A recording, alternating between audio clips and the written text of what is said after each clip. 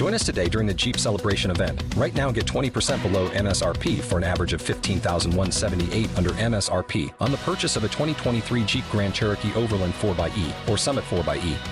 Not compatible with lease offers or with any other consumer incentive offers. $15,178 average based on 20% below average MSRP from all 2023 Grand Cherokee Overland 4xE and Summit 4xE models in dealer stock. Residency restrictions apply. Take retail delivery from dealer stock by 4/1. Jeep is a registered trademark.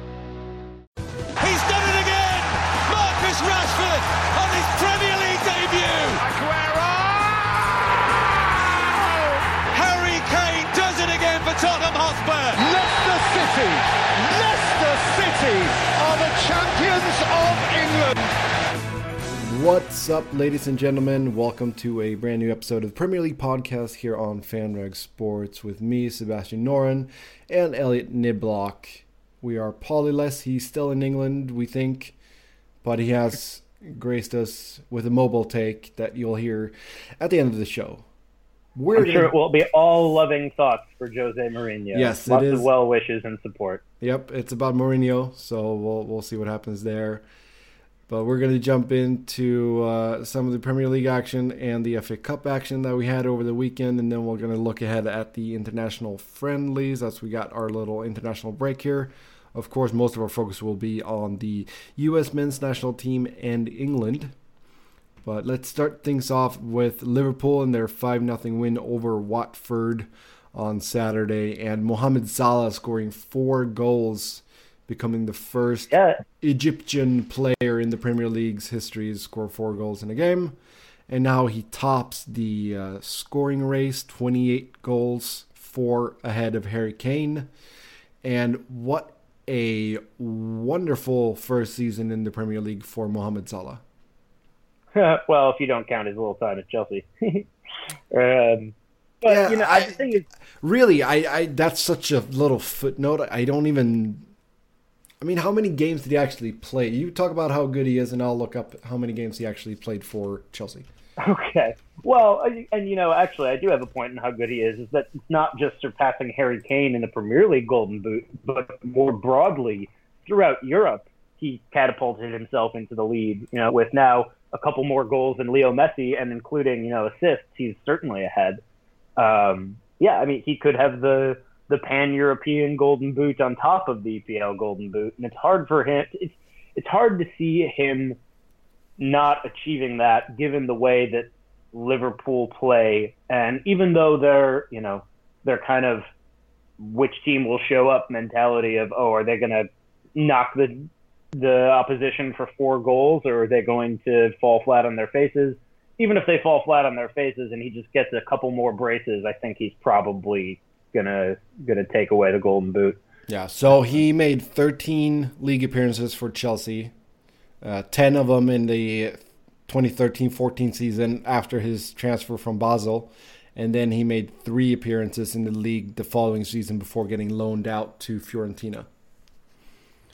But this is quite the big increase in goal scoring for him, because if you look at his past 2 seasons with Roma, he had 14 league goals in 34 appearances, 15-16, and then last season he had 15 goals in 31 appearances, 41 games total, 19 goals last season, and right now he's sitting at 30 league games, 28 goals, and 36 goals total in 40 appearances. So yeah, he's landed in a way that it's almost.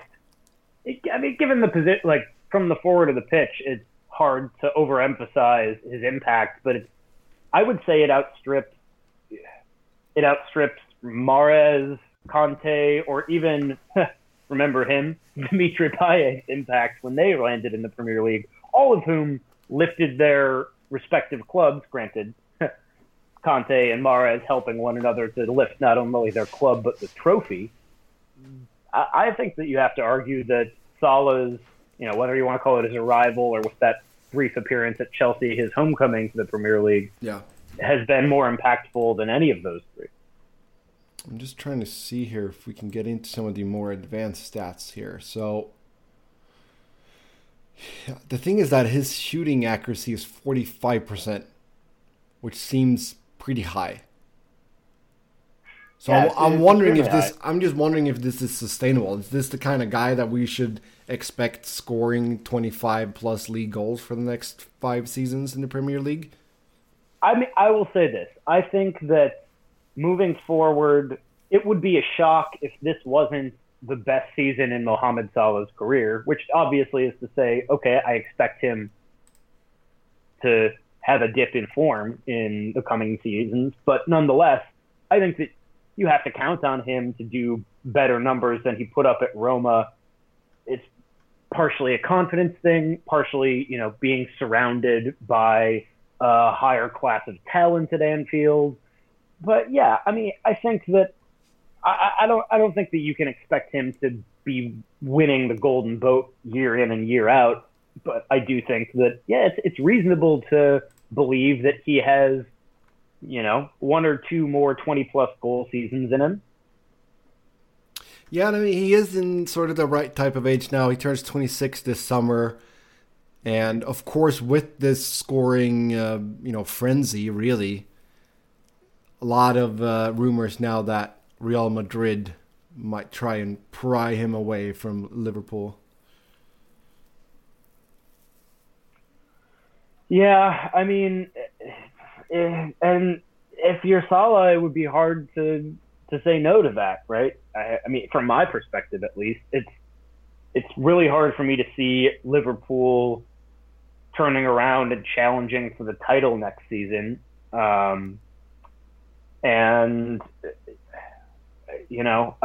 hasn't been. It's not as though they stood by him with a couple mediocre campaigns. He arrived, lit the world on fire, and if he sees, okay, I've done everything I can in the Premier League, now I'm going to seize this opportunity to go to one of the world's biggest clubs, maybe he has to do that. But I mean, I also don't know his contract situation. I can't imagine that he's under contract for anything less than 2 more full seasons at the conclusion of this campaign. No, and even so, I think, and Ian Wright spoke about it, I do think that clubs like Real Madrid would probably want to see him score somewhere in this range again next season before actually, deciding on dropping the big cash. Because, if you're going to pay that amount of money that they got for Coutinho, I think you want to see that he can do it more than just 1 season. Yeah, I suppose that's fair, but yeah, that's fair. But the thing is that even if he, like I said, even if he doesn't reproduce 28, 30-odd goal season, if he scores 19 or 20, I think you still have to say that his transfer stock is, pretty much top of the market. Oh, yeah. No, it will be... Well, with the exception of Harry Kane, but I don't really expect Harry Kane to leave. I would think there's a much bigger chance of Salah leaving Liverpool than Kane leaving Spurs, that's for sure. We should mention some of the other results and their impact on the table. Everton defeated Stoke 2-1. So Stoke are still in the dirt, so to speak. They're second to last, whereas Everton are sitting in 9th. Crystal Palace took a 2-0 win over Huddersfield. So really good for them. They move up to 16th place. And, with the bottom race being what it is right now, every point is so important. And Crystal Palace closing the gap to, Huddersfield, Swansea, Newcastle. They're only 2 points behind Newcastle and 1 point behind Swansea and Huddersfield. And right now, Southampton are in the drop. So, that bottom race is turning out to be quite the affair there. Bournemouth defeating West Brom 2-1 thanks to a late goal by Junior Stanislas, which screwed things up for my prediction for this game. I was so happy. Yeah. I thought I was going to get it, and then boom, 89th minute. Yeah. Thanks a lot. I want to go back to the relegation battle briefly. The thing is that I think if I'm Palace, I'm really nervous, right? Because, they're sitting currently in 16th, but both West Ham and Southampton have a game in hand on them. And, they're even on points with West Ham, and they're, only 2 points up from Southampton. So I don't know. Maybe it's just how much faith. Maybe I shouldn't say faith. I should say respect that I have for Southampton's academy, that I believe that they're going to be able to pull themselves up, and at the same time, I would think it would be a shame to see them go down. But my money is that the Saints make it, and it's going to be Palace or West Ham battling for that final relegation spot. But we'll see. It's not as though Swans or Huddersfield are out of the muck either. No. Southampton, they did advance in the FA Cup. Sort of a nice transition to that. They defeated Wigan 2-0, and they will take on Chelsea in the semifinals. Chelsea defeating Leicester 2-1 after extra time. United, they defeated Brighton 2-0. Still sort of a boring game, actually. And then they will go up against Spurs, who defeated Swansea 3-0. So no real upsets in the quarterfinals. But once again, it wasn't a lot of fun to watch Manchester United play. No, I'm sure we'll have more thoughts on that by Pauly on his mobile take towards the end of the show. We're going to take a quick break. When we come back, it's time for the internationals, as we have our international break here. So stick around. Okay, we're back. International break. That means some friendlies. And if we start with the U.S. men's national team, they take on Paraguay on March 27th, roughly 6 days from this recording. And if you take a look at the squad here, a lot of new faces. There's 8 players that don't have a single cap to their name yet. And we only have a combined 6 caps between the 3 goalkeepers. So you got Bill Hamid, who plays for Midtjylland in Denmark, 5 caps. You got Zach Steffen, who's got 1 cap, Columbus Crew. And then Alex Bono, who's uncapped from Toronto FC. We've been calling for this for ages, though, yes. Right? Yeah, no, we have. You know what your experienced goalkeepers are known quantities. Bleed the youth. Come on. Yeah, the most experienced players on this team is DeAndre Yedlin, 49 caps, Newcastle. Darlington Nagbe, 24 caps, Atlanta. And Bobby Wood, 36 caps, Hamburger SV, Sportverein. I do understand that you bring in a guy like Bobby Wood. He might need some confidence. Hamburg, they are just awful this season. So get him in. And, he is the leading goal scorer on this team, too. He's the only one who has more than 1 goal. 10 goals and 36 caps. The other forwards, Rubio Rubin from Tijuana. He has 5 caps to his name. And then a newcomer in Andrija Novakovic from Telstar. One big sort of prospect here, Timothy Villa. George Villa. Is it Villa, not Way? I think it's Villa. All right, we can go with Villa. Yeah. The new David Villa. Yeah, not Villa, but Villa. So, okay. Yeah. Son of ex-footballer and Liberian president George Villa. Really? Yes. Oh, you didn't know that he was the Liberian president now? Oh no, he won just a couple months ago. He's made his debut here for PSG, the senior team, and a couple of caps, hasn't he? For the under 17, he has a couple of caps. For PSG, he's made, I think, 2 or 3 appearances. A couple. A couple. So that's really interesting to see what he can do in a national team setting. Yeah, he's had almost as many senior team caps, granted, one substitution appearances, as Gideon Zelalem has for Arsenal, having been an Arsenal player for about 3.5 years. Mm-hmm. So, and also we should say that we wish him a good recovery. He was hoping to be a part of this camp. But his recovery from his ACL tear at the U20 World Cup last year has been delayed. He suffered a setback in January, which he just made public this week. So he's not part of the team, and that's the reason why, but he's hoping for a return this summer. Yeah. So, I mean, obviously I support him from an Arsenal perspective, although I've kind of lost a lot of faith that he's really going to break into the Arsenal first team. Let's be real, in terms of the quality of the U.S. men's national team, that does not by any means mean that he couldn't be a regular starter for the U.S., even if he can't be a regular starter for Arsenal. So Good luck to him. No, that's true. And I mean, there's like I said, there's not a lot of players that has a lot of experience here. But it's exciting. I mean, one other name that I'm particularly excited about is Weston McKennie. And I think that he and Tim Vea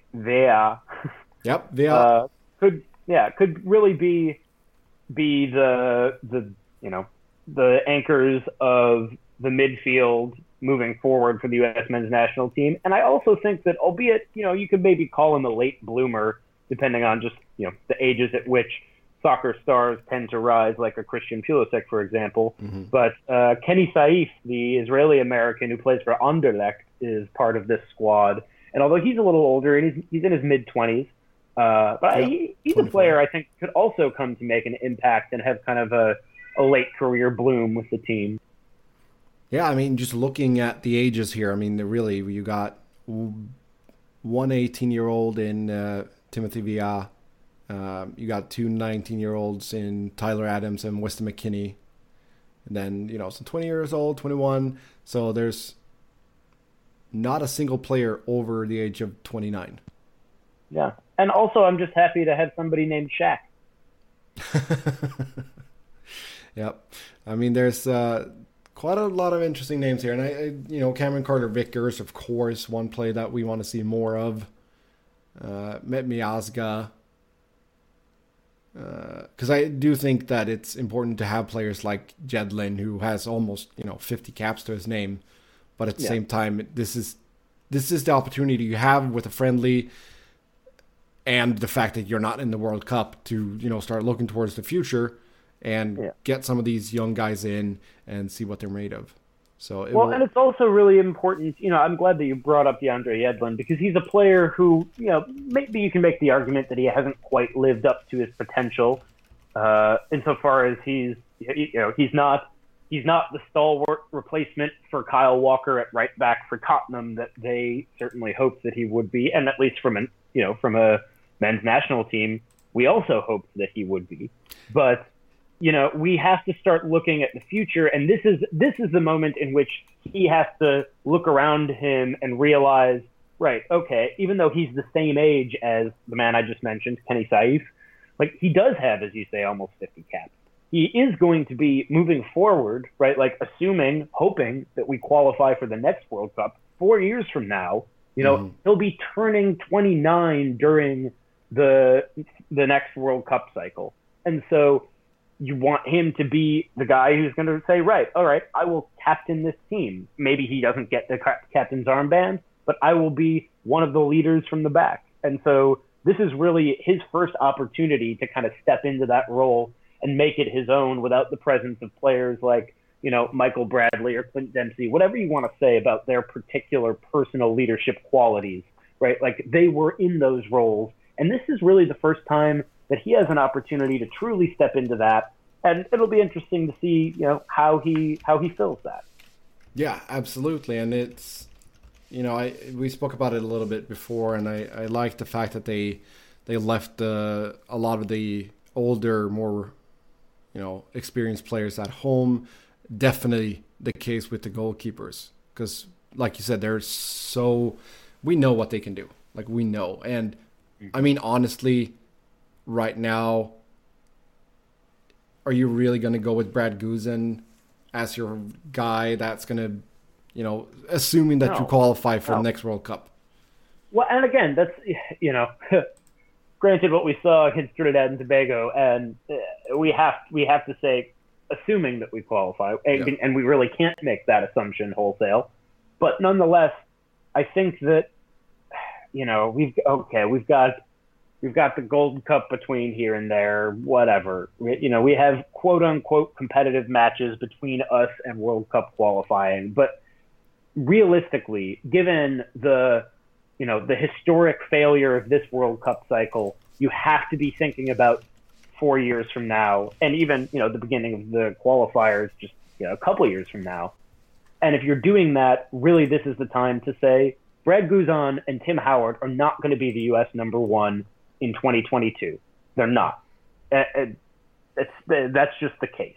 And so what are you doing with games like this, if not saying, right, maybe you rotate in that new keeper at halftime? Like, I think that will be perfectly acceptable, because what's on the table is nothing besides increased self-knowledge about the players you have.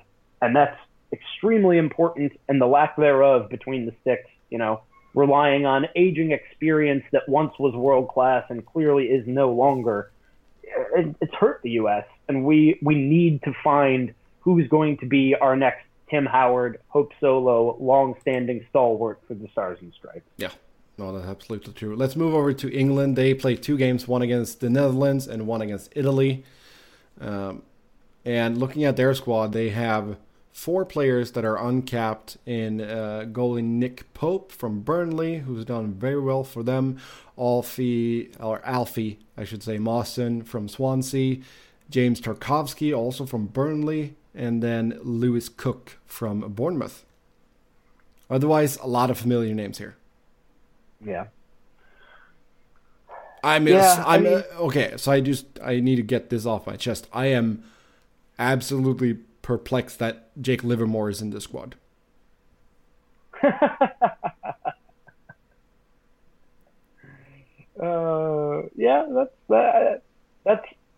That's a bafflement I can understand. Although that's a kind of strange way to put it. I get it why you find it really strange. I mean, pretty much all the other names, I'm like, yeah, I can see that. And then, wait, what? So your goalkeepers are Joe Hart, Jack Butland, Jordan Pickford, and Nick Pope. With Hart, even though Hart is, he has 75 caps to his name and all that, he shouldn't be a given as their number one choice. So I like the fact that they decided to go with 4 goalkeepers here. I hope that everyone gets 1/2 each. And again, speaking about rotating at that position. Yeah, and sort of see where it goes from there. Defense a little bit more inexperienced. You have 3 players with 10 caps or more. That's Denny Rose with 14, John Stones with 22, and Kyle Walker with 32. Other than that, you do see some other names here. Harry Maguire, Kieran Trippier, Joe Gomez, and then, like we said, Mawson and Tarkovsky. So, I think that's also a good thing. Mm-hmm. So you don't just end up going the safe route with, Chris Smalling, Phil Jones, and I mean, they haven't been really playing that well for United either. So, no. Although maybe they are to some extent victims of the system. True, very true. Jack Wilshere is in the squad. Mm-hmm. And I think that's deserved. I mean, he's been playing well for Arsenal, and he's been playing consistently, and he's stayed healthy. I mean, I don't think that, there's a reason. Well, I guess there's a handful of reasons, one of which is maybe Arsenal are just kind of stingy. But there's a reason that he still hasn't signed Arsenal's contract, because our contract is heavily incentivized by performance going down the line, assuming he stays healthy. But he's a class player, and if he can build some form, I would not only say I wouldn't be surprised, but I would expect him to be in the England World Cup squad, which is something that nobody would have said a year ago. Yeah, no, that's true. I mean, he's played well. Ashley Young is in the squad, which I find a little bit weird, but whatever. It sort of is what it is. They don't have... Young is one of those very versatile players, although he's not, he's in his best days. We can all agree on that, I think. But he's also he's also a player that you can play as either a left or right wing back or a left or right in midfield going forward. So yeah, and I was going to say he reminds me of you kind of have to argue probably slightly higher quality, but nonetheless similar player to DeMarcus Beasley, who enjoyed a fantastic swan song with the U.S., having begun as kind of a attacking wide player, and then as his career moved forward in his 30s, being shifted back to wingback and having a lot of success at it. So maybe, and as you say, that also when you're picking the squad, this is really an important time for Southgate to say, okay, how are you going to show that versatility? Like, can you be kind of a utility player, and then can I kind of choose two positions with one man in you as I pick the squad, and that maybe allows me to choose an extra forward who might be on the outs, right? Like, decide, okay, maybe I do want Vardy in the squad to see if he can nick a goal late on or something like that. Yeah, no, that's true. And speaking of the forwards, it's Jamie Vardy, Danny Welbeck, and Marcus Rashford as Harry Kane is out injured. It would be nice to see Marcus. We all know that Danny Welbeck is going to lose the spot when Harry Kane comes back. I mean, it would be nice to see Rashford starting up front, and maybe Mourinho can watch the games and see that he's very good playing as a striker. Who knows? Did you know that Marcus Rashford is good? Yeah, pretty much. Maybe you should figure that out, Jose. Yep. With that, we're going to leave it to Pauly to take us out this episode here with his little talk about Mourinho.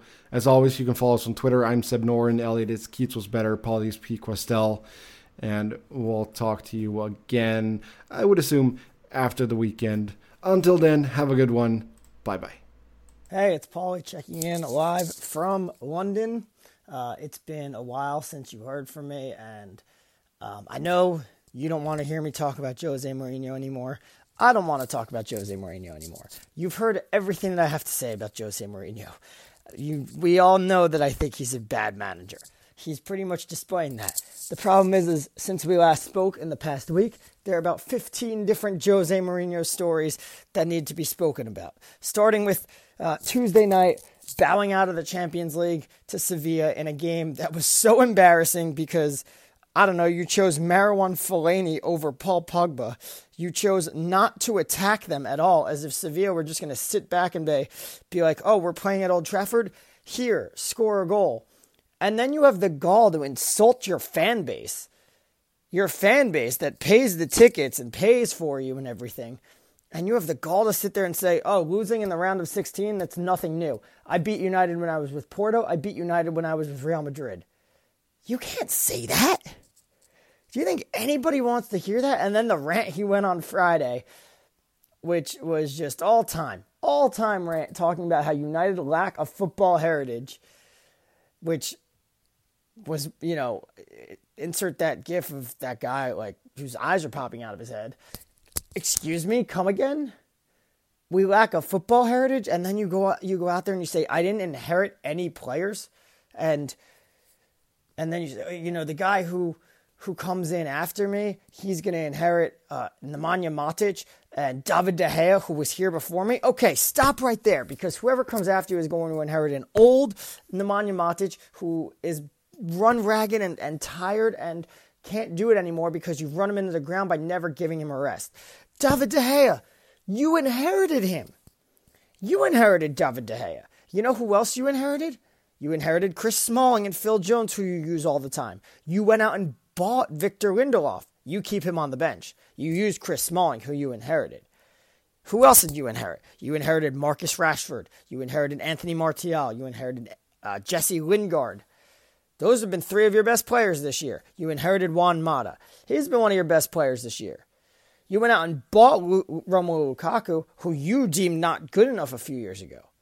And that's the other part of the rant. He goes, look at the players who I've sold. Where are they playing now? Are they even playing?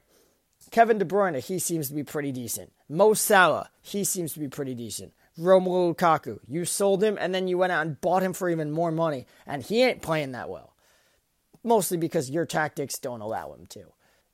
At this point, these are just the comments of a man who is trying to get fired. Because, and like we discussed this when it happened, that contract extension that he signed a few months ago is nothing but a farce. That contract extension literally just gives him a bigger payout when he inevitably does get fired. Or when PSG swoop in and sign him, they would have to pay United more. Except, apparently, Antonio Conte's got to deal with PSG, which means Mourinho ain't going anywhere unless he gets fired. Now, Mourinho does not care about being Manchester United's manager anymore. He's over it. He's past it.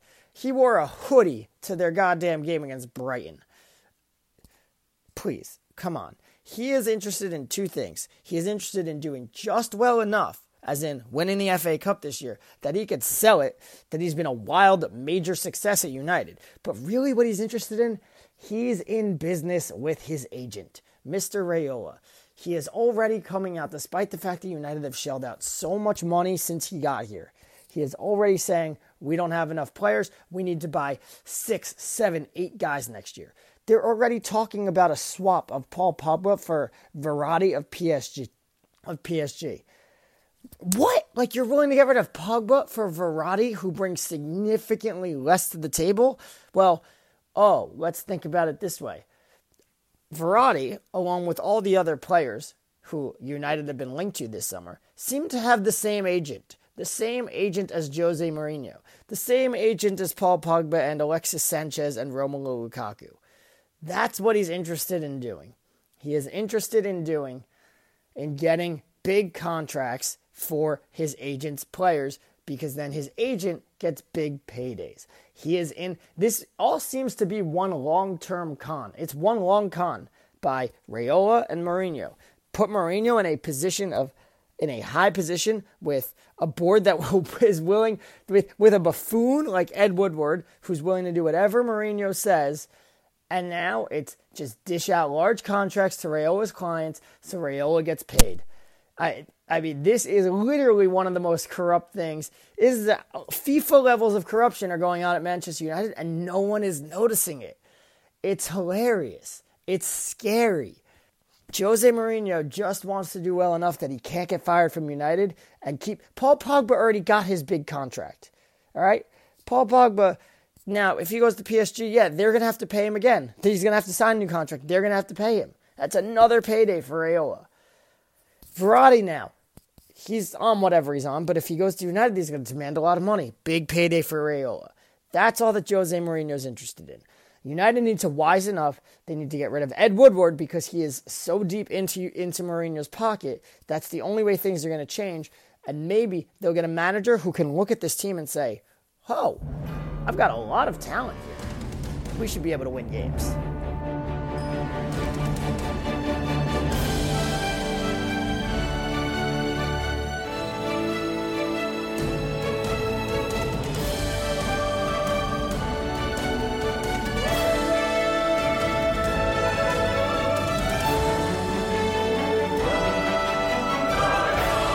And the world is left to wonder, how on earth did that happen? Don't you love an extra $100 in your pocket? Have a TurboTax expert file your taxes for you by March 31st to get $100 back instantly. Because no matter what moves you made last year, TurboTax makes them count. That means getting $100 back and 100% accurate taxes, only from Intuit TurboTax. Must file by 3/31. Credit only applicable to federal filing fees with TurboTax full service. Offer can be modified or terminated at any time. If you only have a 401k, you're not getting the most for retirement. Wait, what? Add a Robinhood IRA on top, then they'll boost it by 3%. You can do that? And if you transfer in any retirement account, you get 3% on top of that. Is there a limit to the match? No limit. Robinhood Gold gets you the biggest contribution match of any IRA on the market. Sign up for Robinhood Gold at Robinhood.com/boost by April 30th. Subscription fees apply. Investing involves risk. 3% match requires gold for 1 year from first match. Must keep IRA for 5 years. Match on transfers subject to additional terms and conditions. Robinhood Financial LLC, member SIPC.